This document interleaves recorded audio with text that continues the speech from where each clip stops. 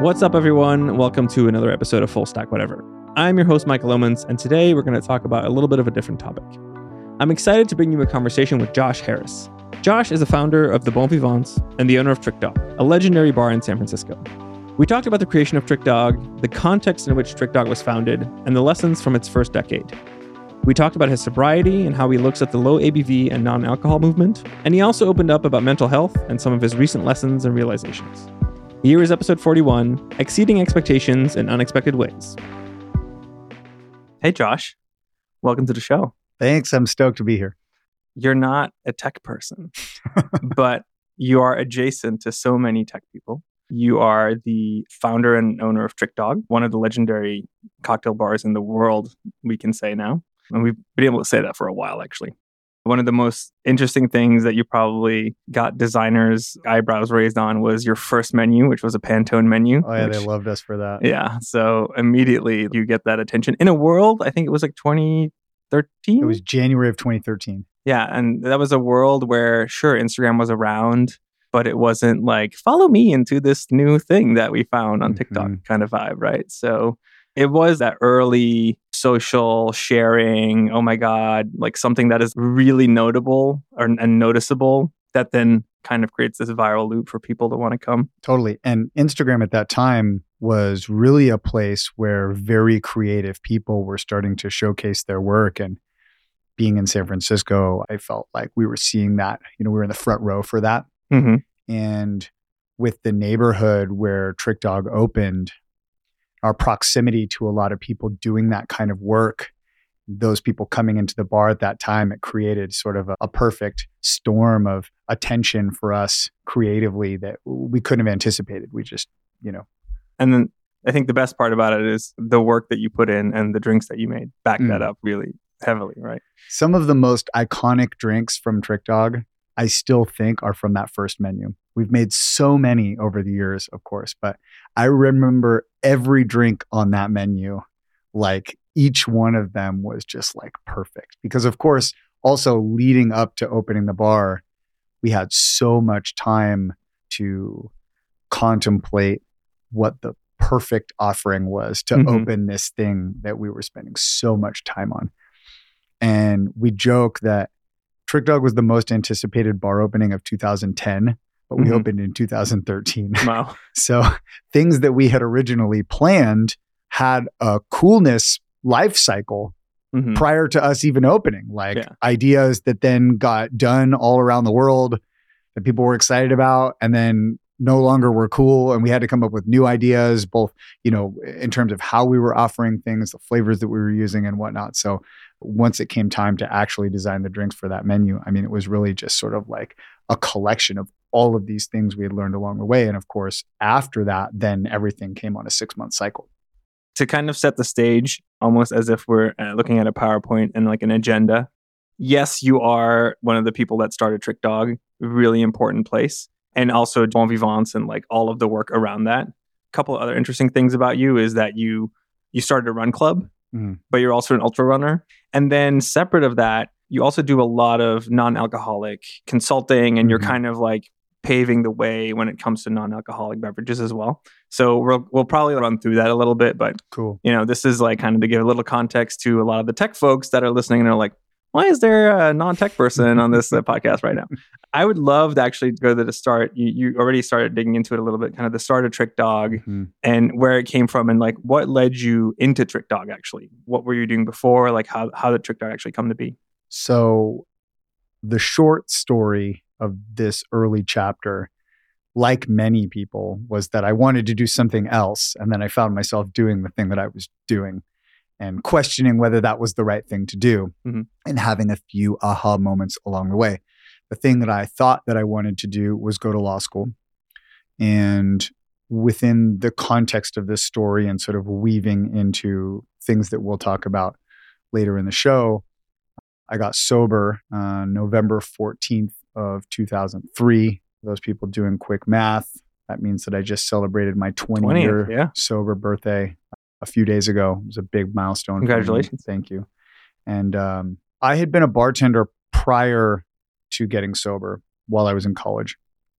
I felt drawn to it because I was living a dark and indulgent lifestyle, and being in a bar facilitated me doing that the way that I wanted to do it. And after I got sober, I felt quickly drawn back to wanting to be in that environment, but for very different reasons. When I was 22 years old, I felt I wanted to still be hanging out with friends, trying to meet girls, being in a social environment. And where that happens is bars when you're 22 years old. That's where I thought it was. And I certainly wasn't going to just like kick it at a coffee shop and talk to strangers. I felt like if I couldn't live my life the way that I wanted to, then the alternative was to just lock myself at home and, hide from everything. And that didn't feel like a healthy choice. And so when I was on the customer side of the bar with my friends, I dealt with a lot of social anxiety related to my decisions not to drink. And I found that later to be pretty normal. Mm-hmm. But things like, does anybody notice that I'm not drinking? Is the glass in my hand, does this look like a soda? If I walk up to the bar and just order a soda, is the bartender going to say something snide or pass judgment on me? Should I go order a bunch of drinks for all my friends and then slip in a soda, water, and bitters so that I can't be singled out as the person who's not drinking, and so on and so forth? And when I was on the bartender side of the bar, all of that was gone. Mm-hmm. I felt completely insulated from those sorts of social anxieties that I would have on the other side of the bar, both because it was, there was a purpose for being there, of course, but even like the physical piece of wood that is the bar, that is between you and the people, something that I've talked a lot about with people in my profession, that it's really a protector against those sorts of anxieties that people face, throughout their lives. And so I started bartending again. And fast forward a handful of years, I had, graduated from college. I had done quite well. I had started at one school, gotten sober, gone back to another school, put all of this focus and effort into excelling academically as a marker to sort of, validate my decision to get sober and, mark whatever that progress was. And was this law school? No, this was undergrad. Okay, undergrad. Okay. And then I applied to law school at the school that was my alma mater, and I wasn't accepted. And it was completely heartbreaking because it was the first thing in my whole, chapter of that journey that had not been, what I had wanted to have happen. And statistically and numerically speaking, I should have gotten in. And so there wasn't really an explanation, and that was hard for me. And looking back on it many years later now, of course, it's easy to sort of just say, oh, well, this was cosmic intervention. That wasn't what I was supposed to do. That helped me sort of find this way. But at the time, I was like totally crushed. And I was bartending. I was like, well, I'll just reapply next year. Didn't. And now we find ourselves in the mid-aughts, and somebody says, we know these people that are opening a restaurant down the street. They want to do a cool cocktail program. You should talk to them. And I was working at a place that was like the anti-cool cocktail program spot. It's like fun, highballs, beers, shots, jukebox. And I went and talked to these guys, and they're like, we want to have a cool cocktail program. They had an ambitious kitchen. They wanted to have an ambitious bar program. Can you do that? I was like, of course. And I cruised around town. I mean, granted, this wasn't the Stone Age, so the internet did exist. But by comparison, the access to things that we had on the internet at that time was like nothing compared to what we have now. And certainly the media resources that have, flooded the drinks business did not exist at that time. There were a few bloggers here and there. So I was really like kind of going around town, getting cocktail menus from the handful of places that were celebrated: Absinthe Restaurant, Nopa, Bourbon and Branch, Rye, Cantina, which was a place that existed at that time. And they were all like pretty respected spots, the Alembic, and what my point of view was and how I was going to do it. And at that place, I started to be able to apply elements of what connect me to my profession now. I started to see them at that time for the first time, but I couldn't really label them the same way that I could now. But the labels that we put on them now are like, flavor journeys, flavor exploration, hospitality, culinary elements. Those things, we didn't really understand that those were so important, but they were certainly something that was like, that you could feel, I guess. It's like, we weren't using that language then. It wasn't like, oh, I'm here because I love delivering great hospitality to guests. And it just wasn't like that yet. Not that that didn't exist, but certainly not on the drink side of it. And so, again, fast forward through all of that, I sort of then progressed through different cocktail bars and different sort of entrepreneurial opportunities within the drink space to be connected with brands and do events, and lend our reputations to things and whatnot, and continued to learn, continued to develop my own sensibilities about flavor, guest experience, design.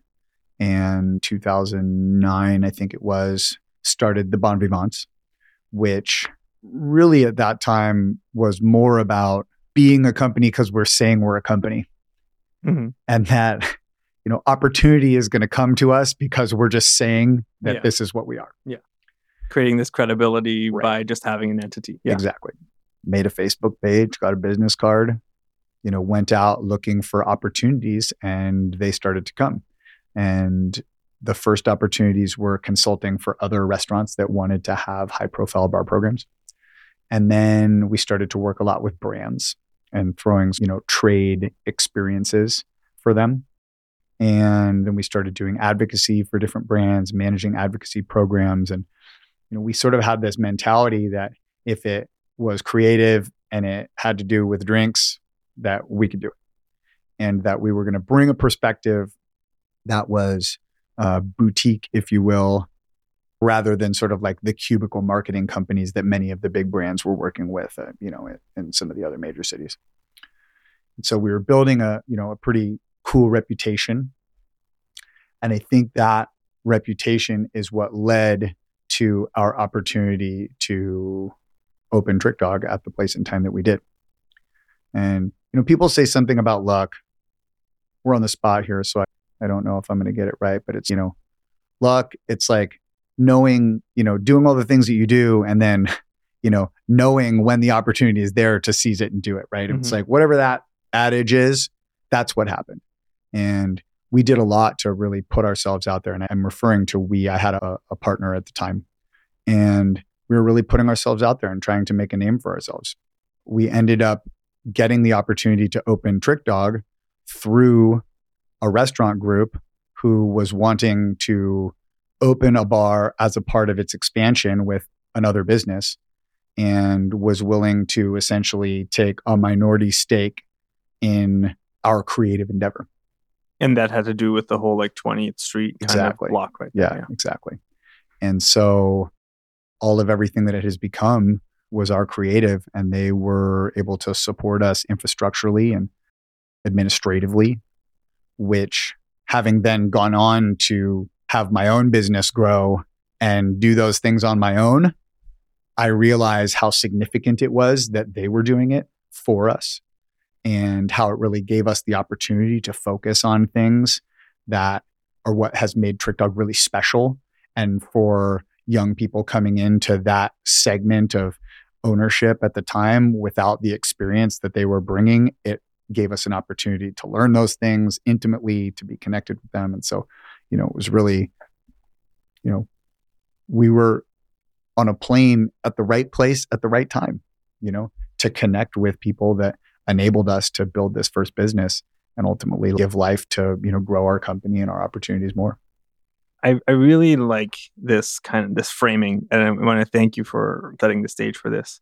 One of the things that I think of when I think of 2009 is that this is kind of just post, or in the middle of the financial Mm. crash. Did that have anything kind of to do with it? Like, how did that affect you? Did you feel that when starting Bon Vivants? It's interesting. I was talking to somebody about this yesterday, this exact time. It was a real tough time for entrepreneurial spirits endeavors, people building craft brands to appeal to people that had unique preferences and wanting to collect special products and pay the prices that come along with that. And at an institutional level, invest the kind of money that can build brands like that to sell. And I was working with some companies in advisor capacities, if you will. At that time, one person who's been a great friend and mentor of mine was over at my house yesterday, and he was like framing part of our initial relationship with one another about being in New York and literally like everything taking a complete tumble, like the day that he was pitching for money for the brand. Mm-hmm. Within the context of the bar, I can't say that we really felt it. Within the context of some of the other work that we were doing, we felt it. But also, looking back, the amount of money that was raised for Trick Dog was like a fraction of what it costs to build a place now. And so probably relatively speaking, it wasn't that hard to get it done, compared to if we were doing, if we were in another industry or doing something else, raising a lot more money. Mm-hmm. There is a theory that I've been throwing around that is probably very ignorant, but I'm actually going to throw it at you now because you probably know way more about this than I do, which is being a millennial going through the '08 crisis. I had my first agency. We were 2 years in when everything kind of crashed. And what I saw around me was and I was back in the Netherlands then, in a very small town, but what I saw around me was a lot of people that were doing the jobs that were like quote unquote stable jobs, all of a sudden also started drying up. There were all these reverberations of the recession. And what I found when in 2010, 2011, and eventually in 2012 when I moved to SF is that it seemed that a lot of very smart people that would have been in one of those kind of office corporate jobs that they didn't really like, but it was a safe paycheck, all of a sudden were standing in front of me in coffee shops, in bars, etc. And because of their aptitude and their ambition and their tenacity, they became very good in their vocation and on their path. I'm actually wondering, does that resonate, or is that like something that's complete bullshit? It does. Over my journey through that era, I have seen so many people come into our profession with tremendous qualifications in other fields. And for not only the reason you described, but some of the reasons you described and some other influences, they have found their way into the creative drink side of hospitality and have stuck to it. Not to say that you need that kind of aptitude to excel in this profession, but there sometimes are very unique attributes that people with that experience bring.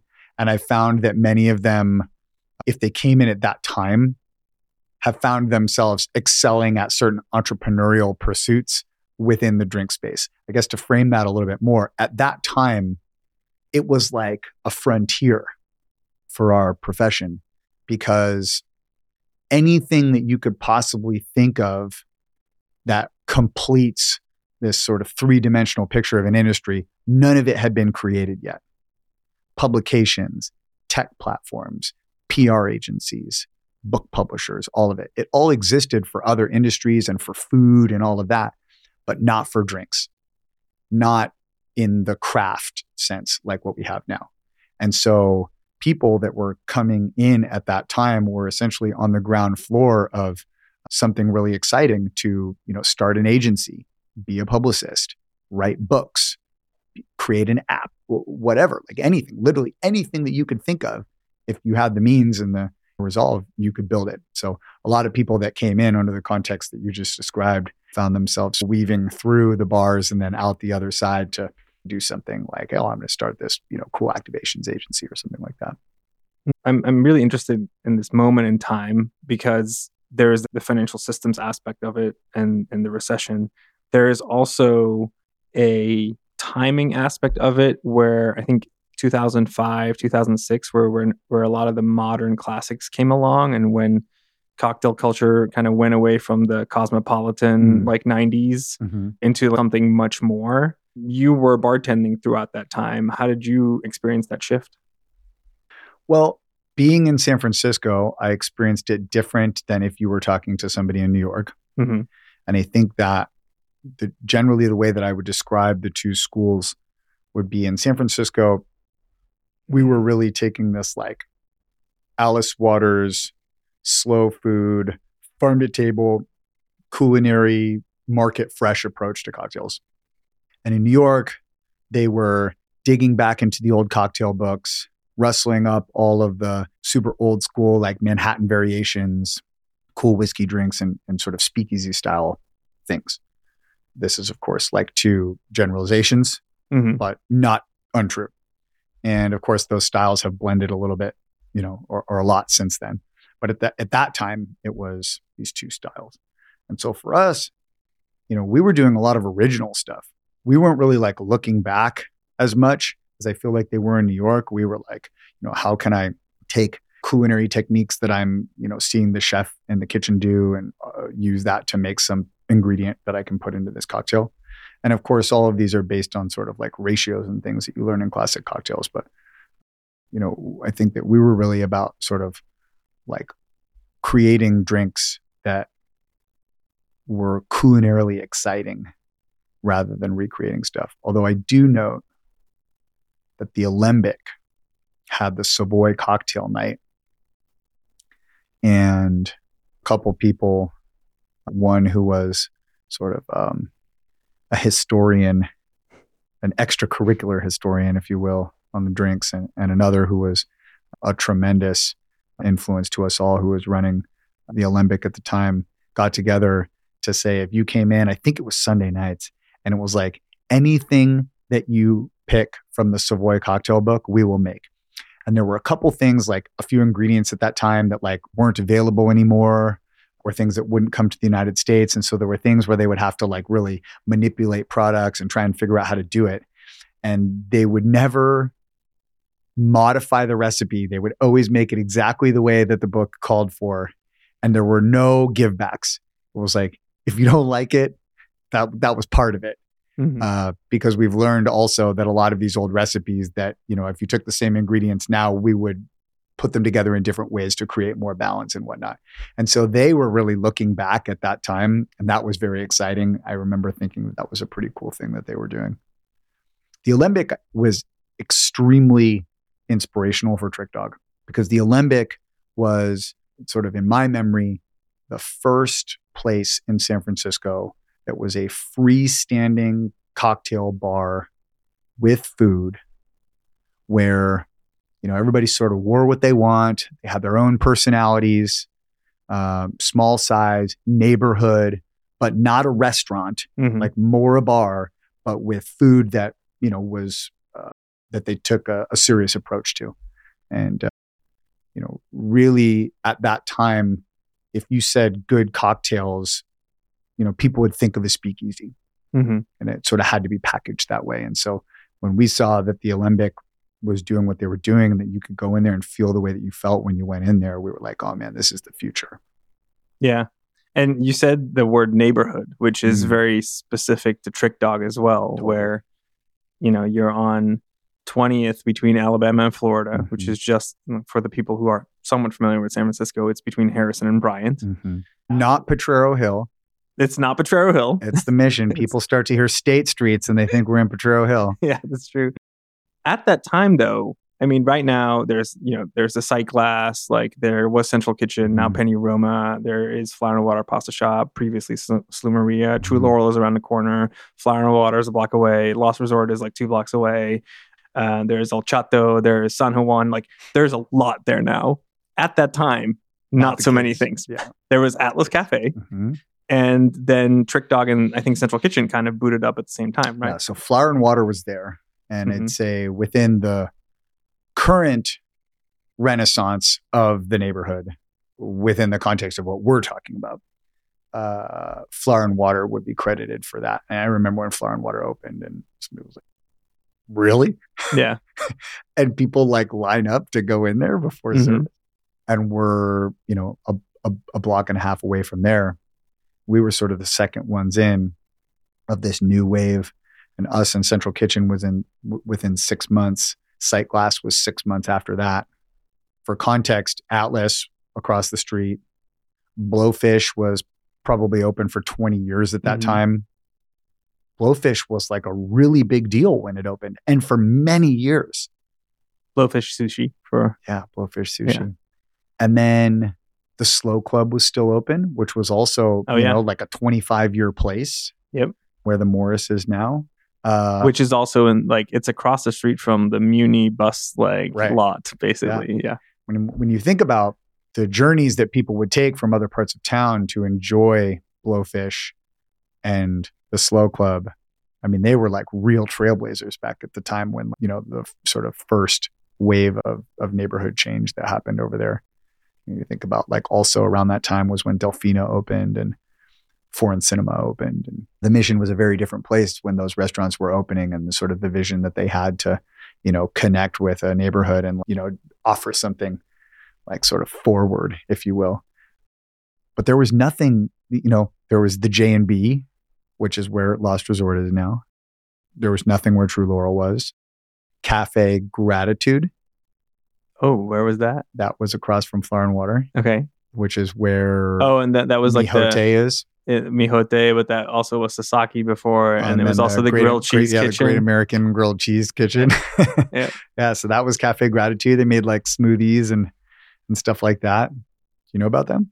No. Oh, yeah, that was a big class action lawsuit for improper wage and tip distributions. Wow. Way before people were talking about that kind of stuff, because they had commissary kitchen where they were prepping salads and fruits and things like that. And also when you would go in there and then you would order a smoothie or a coffee or something like that, they would do a God thing.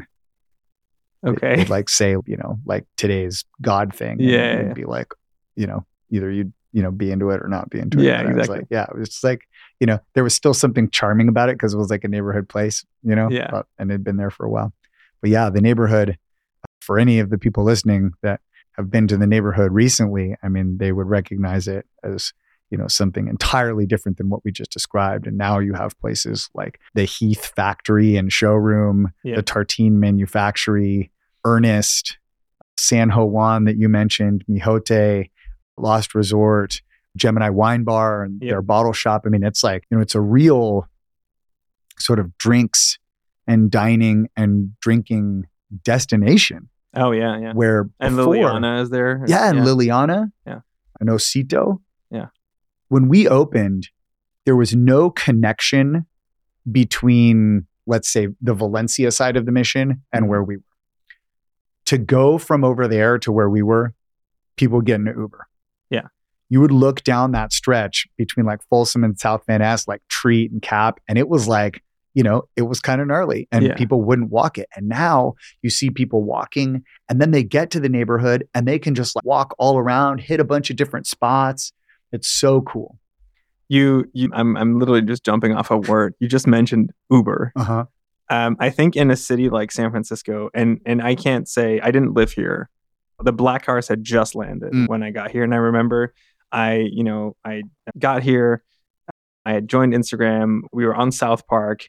I was biking to work all the time, and I gave myself a 2 black car per month budget in case it was pouring rain or something. That was the limitation that I would just take one of these cars. Getting a taxi in San Francisco was horrendous. So getting around to a place like the Alembic, which is or is it still there? It's still there, right? It is, but in a sort of a new incarnation. Yeah. Yes. But which is in Upper Haight. That is a trek. That involves buses or biking. Definitely not something that you'll walk. And biking up a hill. Biking up, pretty steep hill as well. But then if you look at, the start of Trick Dog, UberX was around, I think, or it was just about to come out. So the mobility in a city like SF, 10x probably. Totally. Which must have had a ton of impact on kind of that first wave of folks that walked in the bar all of a sudden. I think so. We often joke that you can gauge a restaurant or bar's success by the number of Ubers that are showing up in front of it and dropping people off. I'm sure much to the chagrin of all of our neighbors, which is real. There were a lot of Ubers coming to the neighborhood. I'm sure that you also understand, though, the duality of Trick Dog's personality, and that we are first and foremost a neighborhood bar. Yep. And that people that live around it or in walking distance to it made it one of their spots. And that was our goal, was to connect with those people. It turned out that along the way, word spread that we were doing cool things, and people wanted to come from other areas to enjoy a drink there. And so, we sort of became like a neighborhood bar and a destination bar at the same time. I'd say over the years, maybe there's like different times of the day where you can see it more, more in one light than the other. And certainly I know that all of our real, close proximity neighbors, like they love being there in the early afternoon. Yeah. They 4 know to 7. That, they know that Trick Dog gets like the best light, and they love being in there at that time. And, of course, later on the Friday nights, people start to roll, and you're just like, oh, like, where are all these guys coming from? Like they're, they don't live around here. It's just cool to be both of those things, I guess. I want to talk through the lifespan of Trick Dog now, because it's been a decade, just over a decade. Yeah, so January will be 11 years. Also surviving COVID, very important, also very gnarly thing, I suspect. Throughout that time, every half a year, you would drop a new menu, which is a giant creative endeavor, especially because at the top of the episode, you mentioned how much time you had for kind of that first pass. How did you guys eventually ended up approaching it and kind of, operationalizing this to make it a sane work environment? Because my guess is you're operating on the one menu. I know you do like a twice a year shutdown, like a small shutdown. But my guess is that the menus are locked in then, basically. Oh, yeah, by that point, they're definitely so like, do you start the menu? Is it like, car manufacturing? Do you start the new menu like on the day that the current menu kind of boots up, or how do you do it? So to paint the picture that anybody listening doesn't know, we create menus that are drastically different artistic form and offerings every 6 months. And we set out to make a menu that was, its sole parameter was essentially that it wasn't like a menu from an optics perspective. And that's when we came, with the Pantone menu. It looked like a Pantone paint guide. And the way that we arrived at that was through a couple different thought processes. The first being that we just saw them around our build site so many times that at one point there was this kind of aha moment that would be a really cool way to present information. And then what sealed the deal was that paint colors make outstanding cocktail names. And so we went through that process, like literally just picking paint colors based on their names. Ones that I remember: the Baby Turtle, Witchwood, Gypsy Tan, Grandma's Sweater. These are great names. We knew that we were going to change our menu every 6 months. Premise of it was twofold. The first being that we don't have 4 seasons here in San Francisco, and being sort of market fresh style, like I was talking about before, there was this big emphasis on creating seasonal cocktails at the time. And, creating 4 menus for seasonal cocktails in San Francisco makes absolutely no sense. And so, we kind of have these, spring and summer style and the, autumn and winter style. We also felt, and I guess it's worth noting, that the Alembic changed their cocktail menu every 6 months as well. And I remember that being a particular point of conversation for us. We're like, well, why do they do that? What could be the reasons that they do that for? And the other thing that we thought was, we were at that time believing we were responsible in some ways for helping people become more comfortable in a space that, really was kind of misunderstood at the time. We have to remember that at that time, we were making things with products that people hadn't heard of. They weren't like reading blogs all the time to learn about different brands or different categories of spirits. And we weren't, 10 years down the road with people's comfort levels. So they were really, I'd say, less adventurous than they are now. Mm-hmm.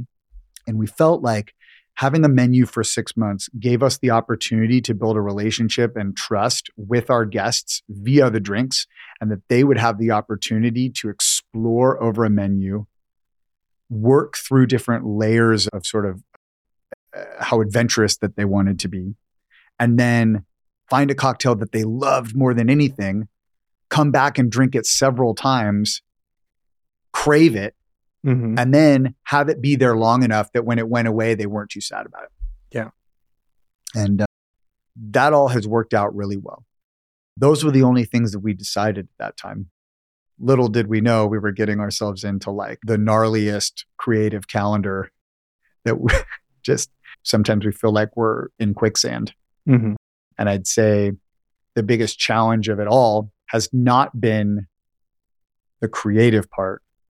It's being creative on the timeline and knowing that the timeline cannot change because of the parameters that we've put around it.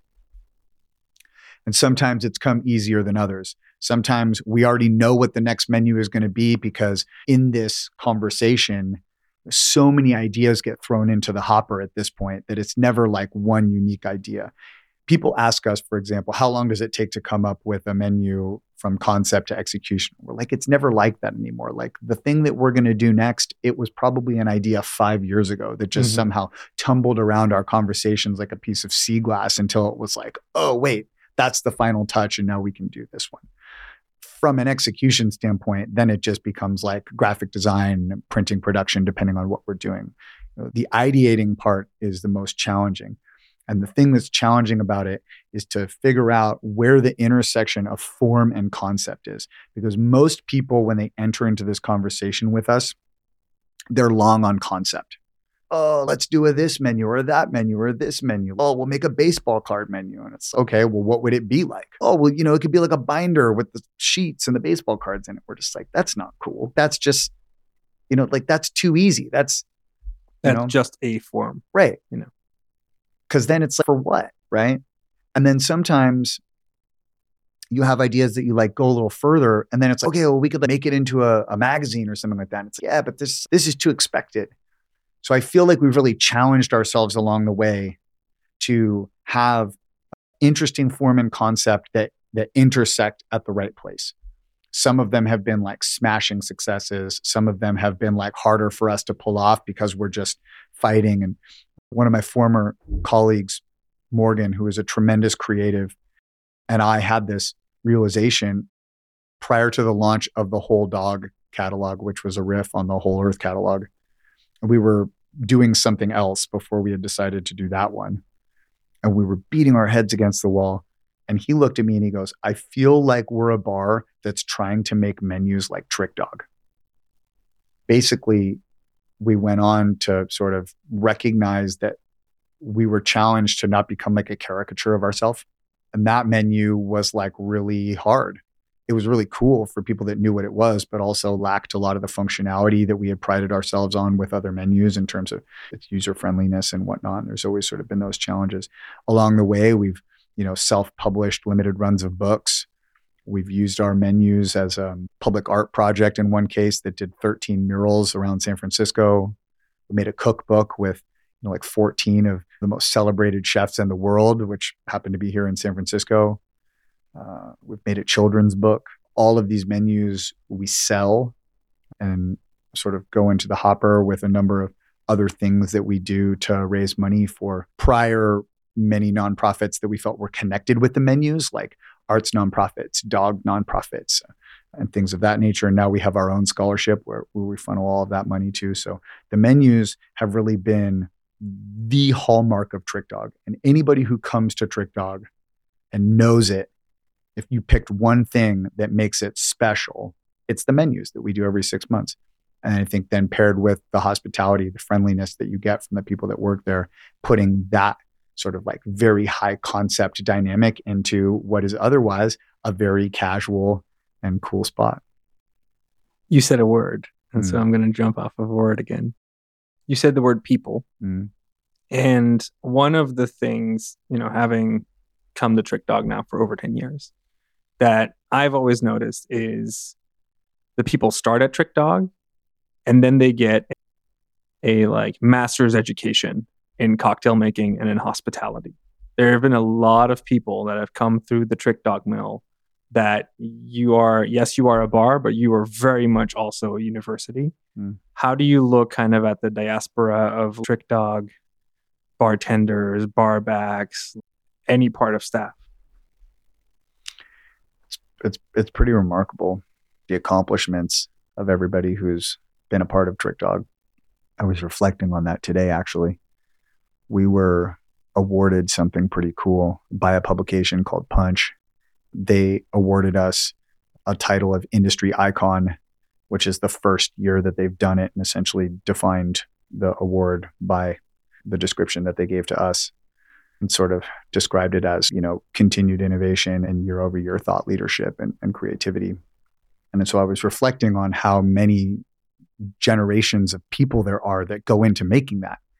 People that have never met before, like people that work for us now that make Trick Dog completely memorable and special night in and night out, have never met the people from 10 years ago who were the first to establish that fact about who we are. They are vastly different ages, different generations. So that's pretty cool. In terms of the people that have come through and gone on to do other things, I mean, the list is remarkable. I will say that I think that it's been one of Trick Dog's shortcomings that we were not able to teach and train people as well as I would have liked to in the years prior to the pandemic. We had versions and times of ourselves where we were better than others. We gave a lot of effort to developing some of our support staff into becoming bartenders. And we were able to get it to a place where really we weren't hiring very many people to be bartenders, that all of the people who would become bartenders would, start off in a support position and work their way up. And that was very cool. But I feel like a lot of learning that went on at Trick Dog was also by osmosis. And that we were lucky that the place was great. And it was like, oh, well, if you're working here and your eyes are open and, you participate, then you're going to get better. And it's been a particular point of pride for the company that when we reopened after the pandemic, that we prioritized being better than that and have created a program now that has been running for a year and a half to participate in the development of all of our team, and not by level, not specifically for people in support positions or specifically for people in, full bartending positions and whatnot.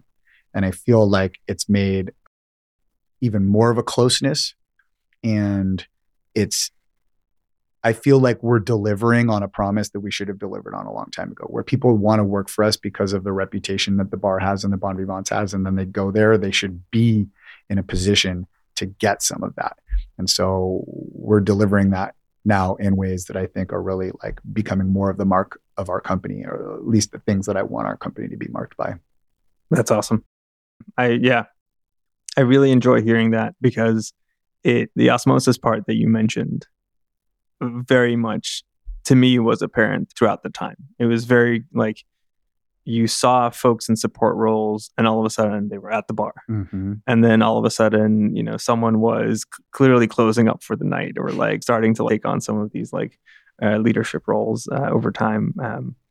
So I'm really excited to hear that there's kind of more of process behind it now.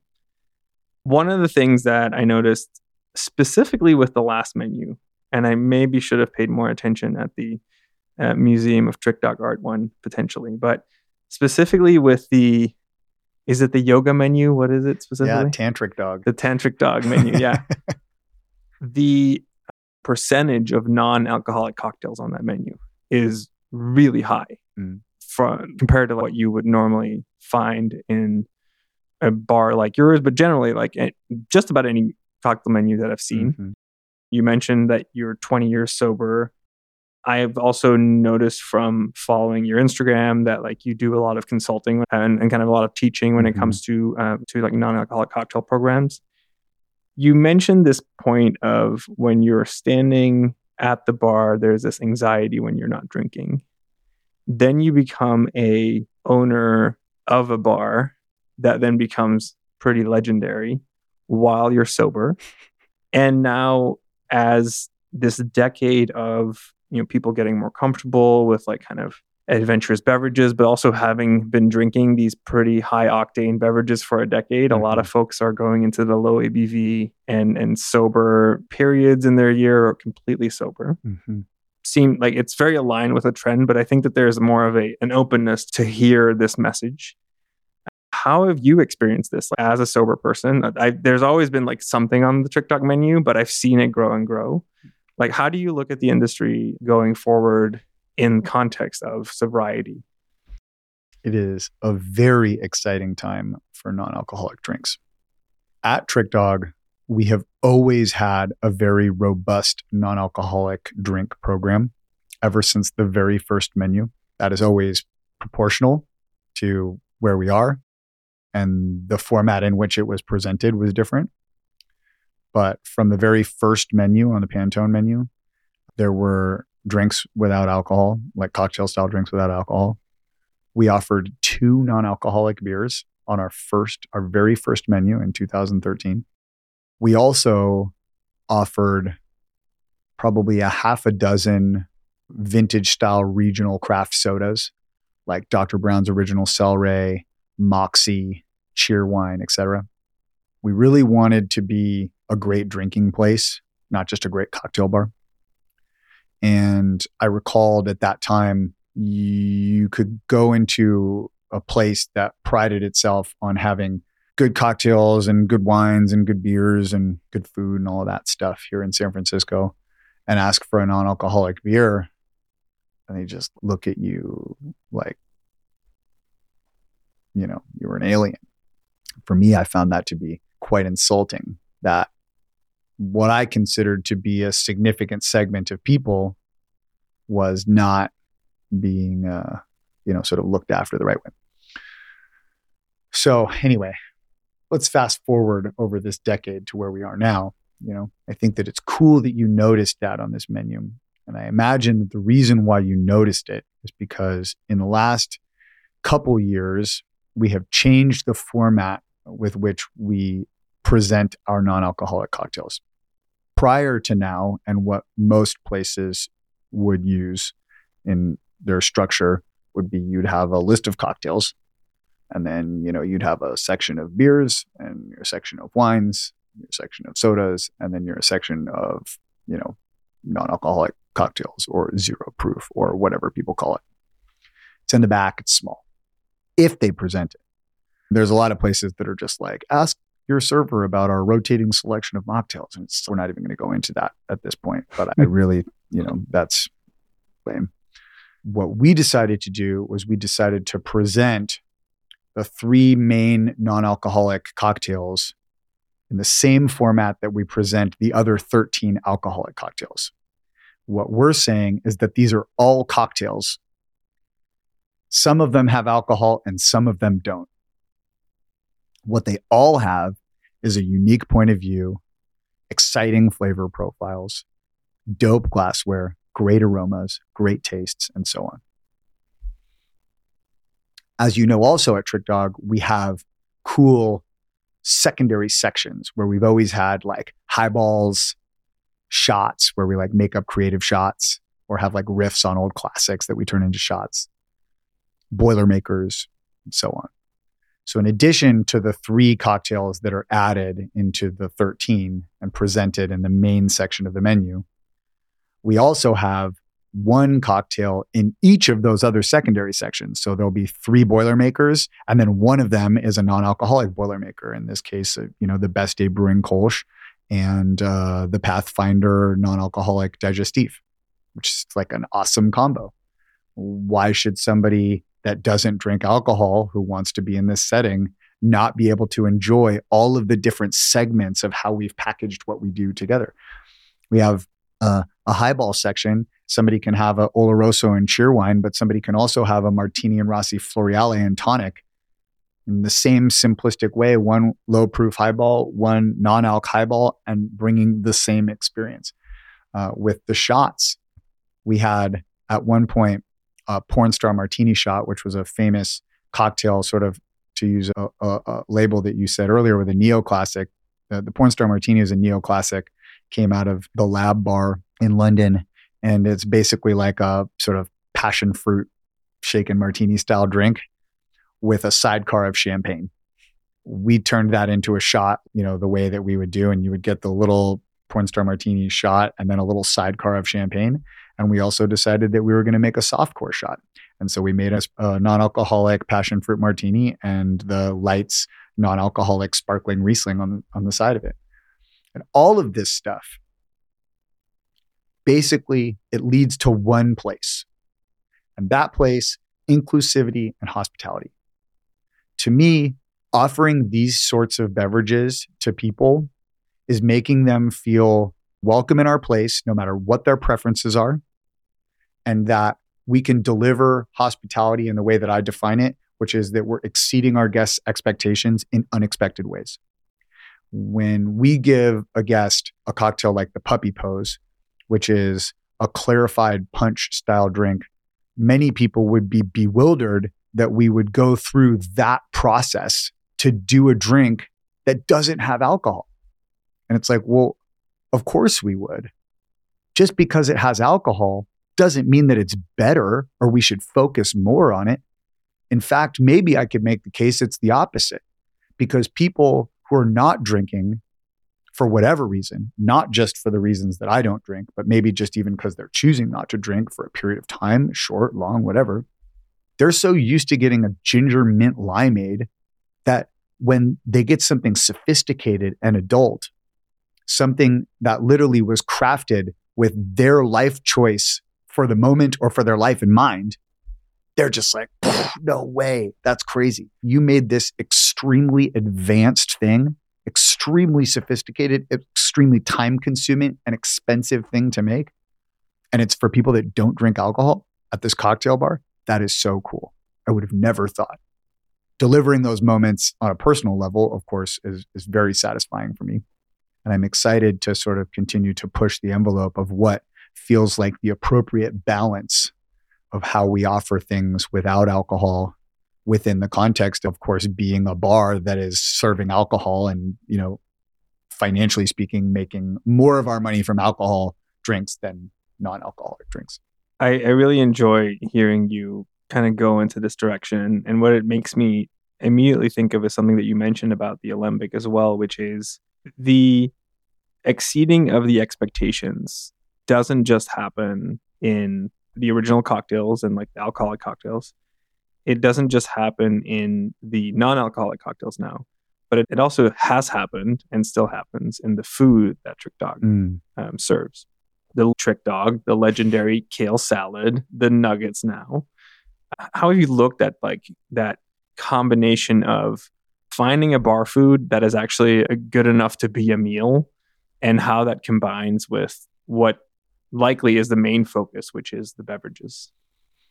Well, our food program today is in some ways the same and in some ways very different than the one that we started out with. In 2013, when we opened, we had a more robust food program than what we have now. Largely credited, of course, to the concept that us partners had at the time, but definitely from an execution and creative point of view, our original chef, Chester, who made some very cool items. And when we opened, we received a visit from San Francisco Chronicle's former illustrious food critic, Michael Bauer, who we knew. And so it wasn't odd that he would come and enjoy a drink there. And then with a very short period of time after, he came again. And we were like, fuck, we're getting reviewed. Like, we can't get reviewed. Like, we're not that kind of place. Michael Bauer's reviews were always considered to be like pretty hard. And, if you were lucky enough to get a good review, that would be awesome. But, more noticeable was like when he would rip somebody, and it was just like, holy shit. And, we're like, man, this is like, we can't have this happen. We were like, oh, should we like write him a letter and tell him to stop? We were told like, nah, guys, like the train's on the tracks. It's happening. And he, of course, then came for his third visit. Then in the, expected period of time, the review hit the Chronicle. And literally this review read like a love letter to Trick Dog. And we were given 3 stars, which, he basically defined as sort of like being the best in its class at what it does, and sort of established that we were different than other types of places that he reviewed, and sort of gave the criteria for why, we were what we were. And it was like really moving for us, honestly. It was probably the first like really significant piece of press like on that level that we had gotten, aside from just like opening stuff. Basically recognizing us, of course, for the food, but the way that the food played a role within the context of the entire experience of going to Trick Dog, and that it was about eating and drinking and sort of convivial moments between people, like in this kind of setting, which was totally what we were going for. So it's been a really important part of what makes Trick Dog what it is. But moving along to where we are now, we reopened out of the pandemic with a much more limited menu than what we had at that time, and what we kept up until the time of the pandemic.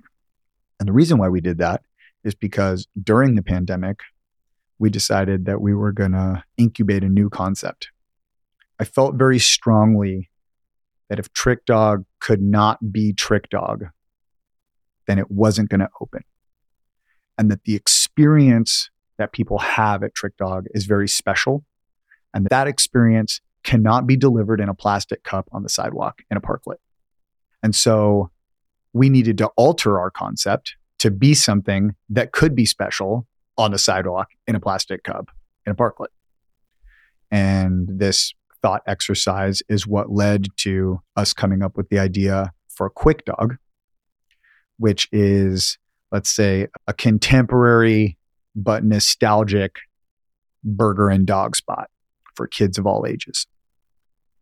And we really wanted to focus on the food and the core food items that we had at Trick Dog, which you'll, of course, know is the famous Trick Dog, which is a rectangular shaped hamburger on a hot dog bun, the mountainous kale salad, the thrice cooked fries, and the nuggets.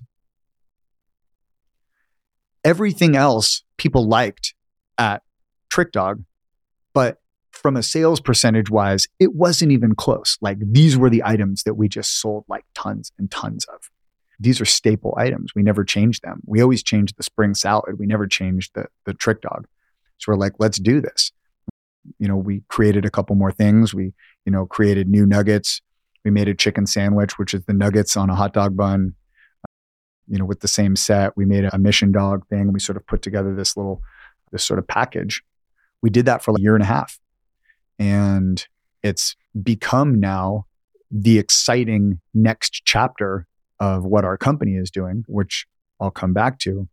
But when we reopened Trick Dog, when we got to a place where we were like, okay, people are starting to become comfortable being inside again. People are starting to be comfortable being in close proximity to one another. We picked the date. And after 18 months, we reopened Trick Dog.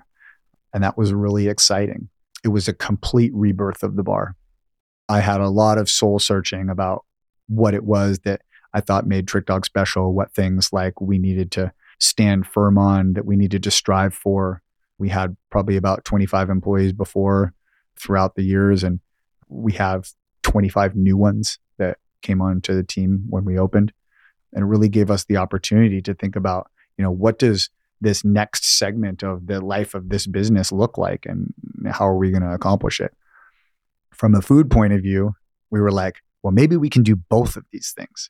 What if Trick Dog can come back and Quick Dog is the food at Trick Dog for purposes of keeping Quick Dog on DoorDash, for example, and trying to like have these little places where we can keep that brand alive in advance of knowing exactly what we were going to do with it or what opportunities were going to come.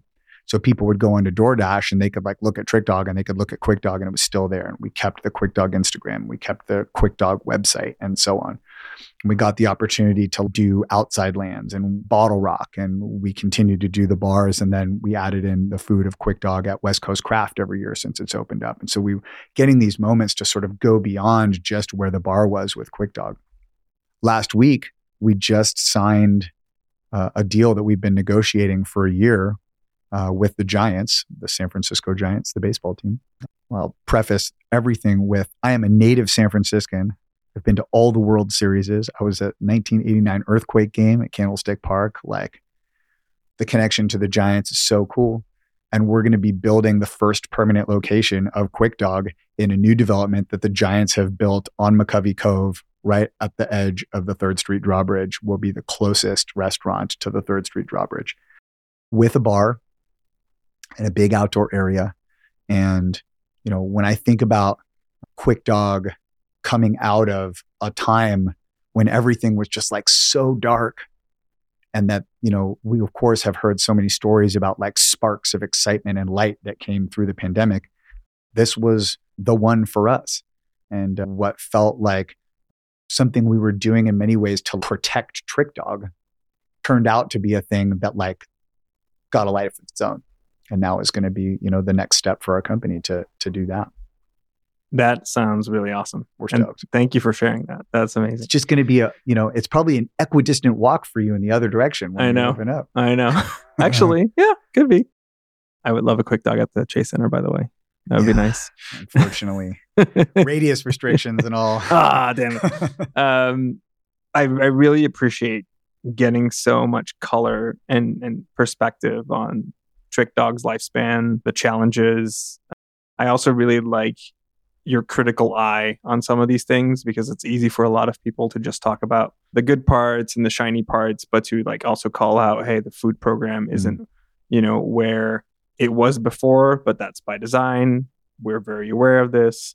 The internal kind of education and growth program now is much more robust than it was before. Like, it's really nice for me to hear. And I think for a lot of people to hear that color and kind of like those angles. I would actually love, if you're okay with it, to talk about Josh now for a second, because one of the things that I noticed, and you know, there's something related to your sobriety. There's also something related to your mental health that you're like pretty open about when it comes to your workout routine and the running that you do, the kind of BV Run Club that came out of that, and a lot of the other stuff that you do now.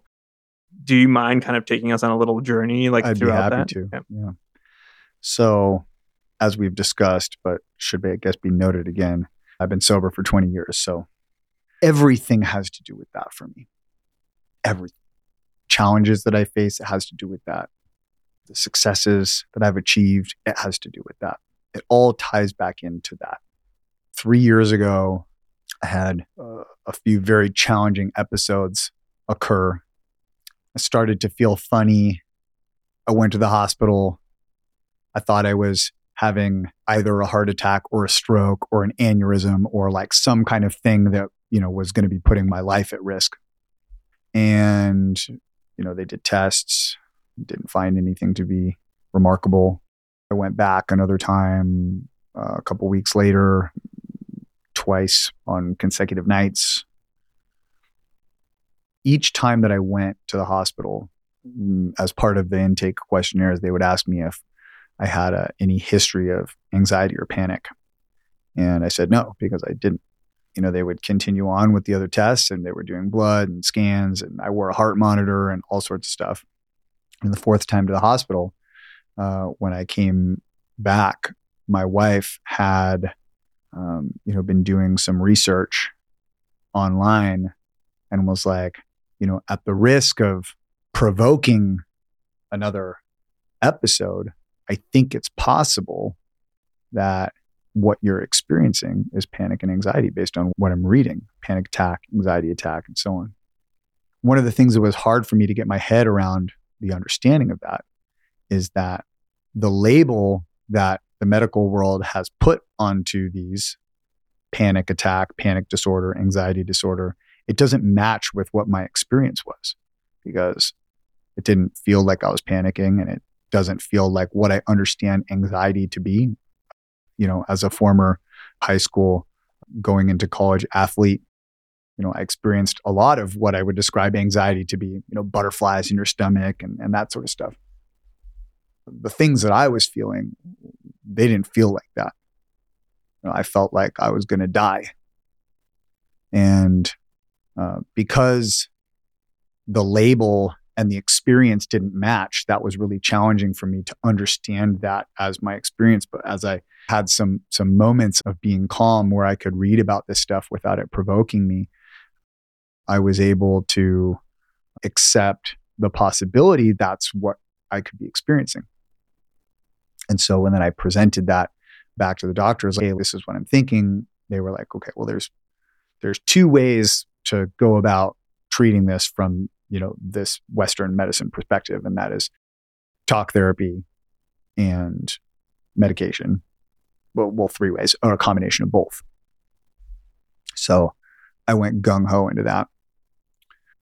I also was seeing like energetic healers and acupuncturists and people that I would like have, almost like spiritual therapy with, as opposed to just like regular psychology. As uncomfortable as it's probably been the greatest blessing of this era of my life, because it has completely changed the way that I interact with myself, with the world around me, with my loved ones, reconnecting with other humans, de-stimulating. I've changed almost all of my habits entirely in an effort to sort of understand why it would be that could have happened to me after, 39 years of life at the time, 18 years sober at the time, and then all of a sudden that starts to happen. And I don't think that I will ever know, medically speaking, why it happened. I don't think that they can know. I don't think that I can know.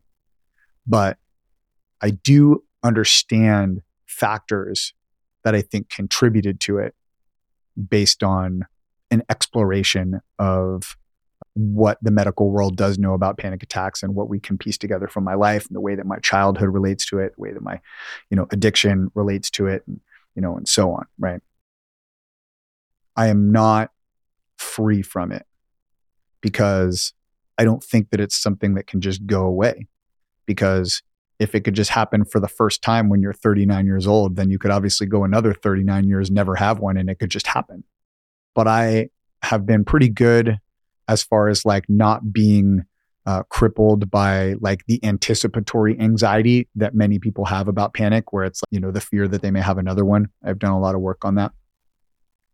It relates, pretty intimately with my athletics, which is, I know, something that you brought up as well, but pushing myself through ultra endurance athletics, has put me on the edge. And I have found myself in situations where I am experiencing sort of versions of panic and anxiety, degrees of panic and anxiety, many times after a run, sometimes during a run, a couple times in races.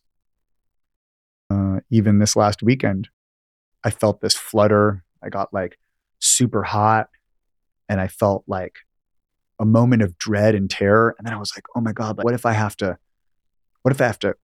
like quit now because of what I'm experiencing? The difference now is that when I experience those physical feelings, I don't have as much fear of the unknown. I'm sort of pretty quickly able to recognize it's like, oh, this is panic. This is like, something related to that, as opposed to being like, oh, like, is my heart, it's something going on with my heart or something like that. I'm able to, in many cases, kind of just like talk my way through it. And this weekend, I was able to say some things out loud, essentially on the 1-year anniversary of me developing this kind of mantra that relates to my running.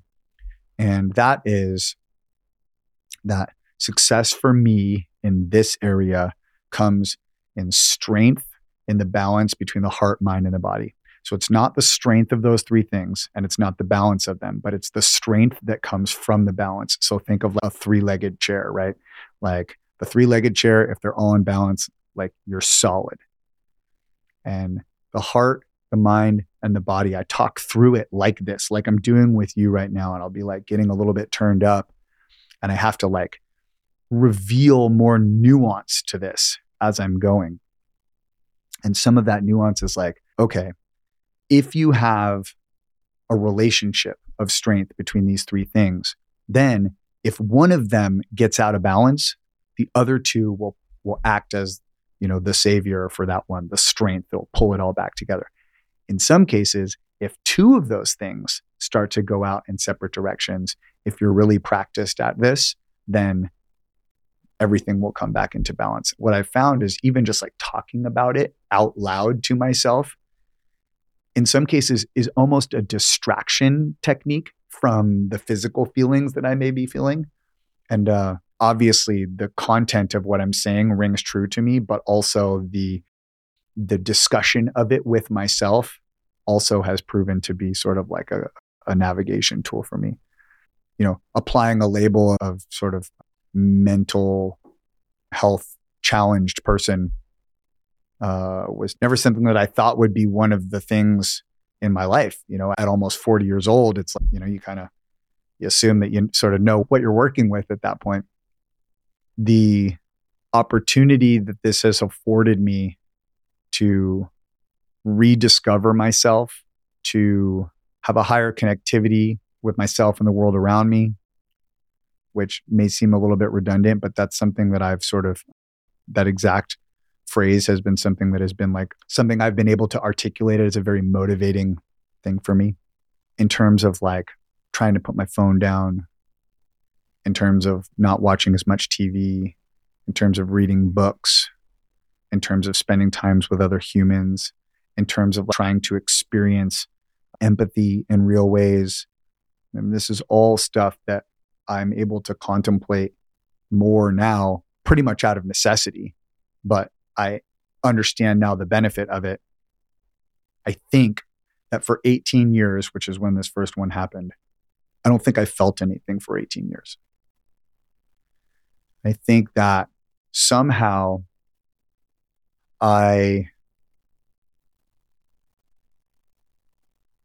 at the risk of having to feel things that wouldn't be numbed by drugs and alcohol, I was able to just not feel things.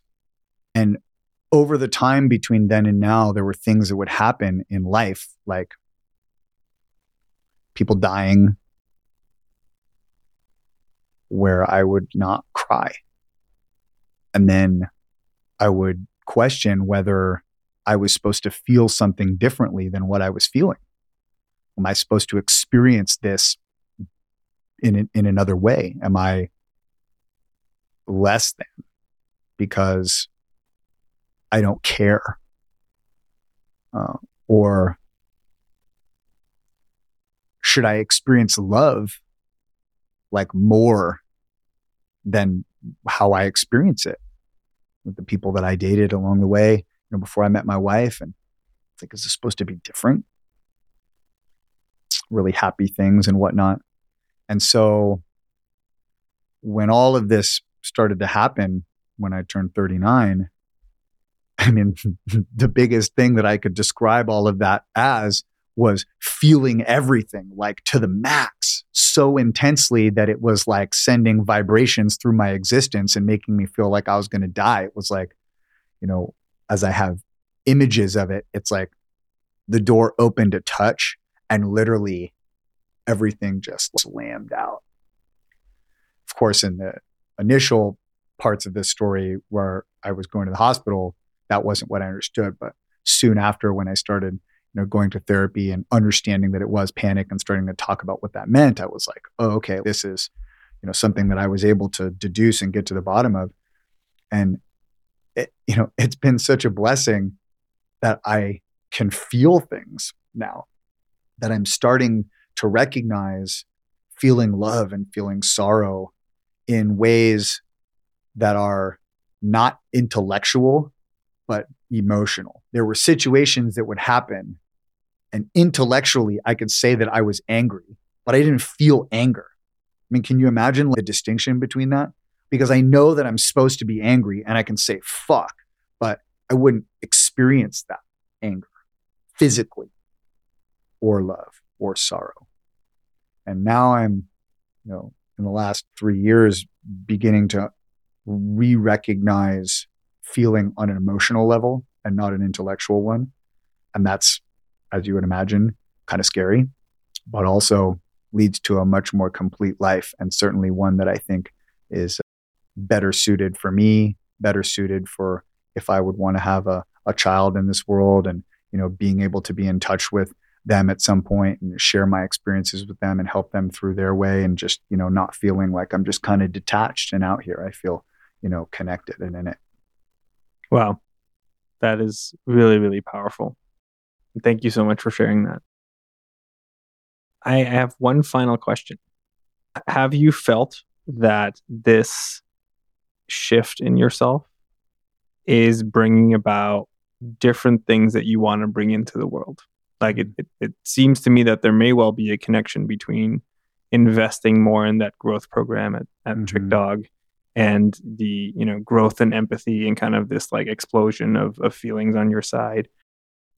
It wasn't visible to me if you've been doing a lot of this non-alcoholic consulting and a lot of this, I'm going to say preaching, but I mean it like not necessarily in that way of like bringing the knowledge that you have and the experience that you have into the world. So others will also hopefully expand their horizons on non-alcoholic beverages. Like what have you felt that is potentially different now, the way that you professionally present yourself as well? Well, I certainly am excited to share experiences in my life that could help other people navigate challenging situations in their lives.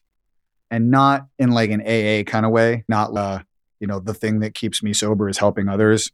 It's not like that. I think the more that we talk about this stuff, then the more out in the open it all is, and the more accessible that information is, means that the less scary something might be for somebody else. The world, I feel like, has much more open arms to this idea now than when you and I were growing up, for example. Just the generational differences, the way that our parents were probably raised and the way that their generation raised us, and how different it is now than that time, particularly with respect to addiction and to mental health. I don't feel like it's my duty to share these things, but I certainly recognize that as we all have notable experiences and characteristics that make us who we are, some of the ones that we've talked about today are mine. And so I've been enthusiastic about sharing those things because I don't think that there's anything to hide. And when I started experiencing panic, at the point when I felt comfortable sharing that with anybody, it probably comes as no surprise to you that a lot of people told me that they had experienced the same thing. Mm-hmm. And when you learn that other people have experienced the same thing and you can have a conversation with one of them about it, all of a sudden, things seem a little bit less scary, and you become more confident that you're not going to die because of what you're feeling. So sharing some of those things, even if it's just like, an Instagram post, talking about an experience in a race, like I always put those things on. Hey, I had a few minutes of feeling this way, and then I did this, and then it was cool. And I was grateful for that happening because now, that made the adventure all that much more adventurous. I always find that, there are people that respond to that. And, I've been in that position before. So I'm hopeful that my experience will be able to help other people encounter the challenging things in their lives. From a professional point of view, I think it makes me more human. I feel more human.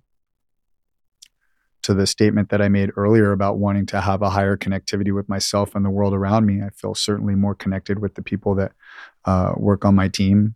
I have a desire to be more connected with them. I have a genuine interest in their lives, reconnecting with friends from my past and whatnot. So in terms of what comes next, I think that experience will set the tone for the company that we want to be, the values that we have, the personality that we have, what the experience is going to be like for the people that work for us, and hopefully be a place of caring and empathy. And that is something that our guests will feel translated in the experience to them, but also something that the teammates also experience between one another and experience between the people that manage them and so on. Because the world feels hard for people at a lot of times. And so not feeling alone, particularly among the people that you spend like the most time with, that's something that I think is a responsibility of ours. And through my experience, I think I'm sort of more aware of that and better suited to build an environment that's going to be built on that foundation. This is an amazing thing to end on. I want to say thank you so much for coming on here, but mostly thank you so much for sharing so many personal stories and being so candid and so open about all of this. This was a pleasure, and certainly take a big breath, and grateful for having the chance to talk with you about it. Thanks for giving me the space.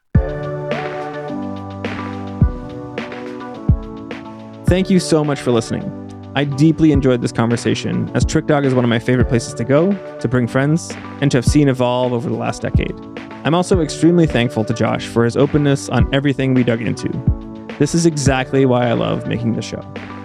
If you enjoyed this episode, don't forget to subscribe, and if you're looking for some other great episodes to check out, you can find them on fullstackwhatever.com. Thanks a lot, and I'll see you soon.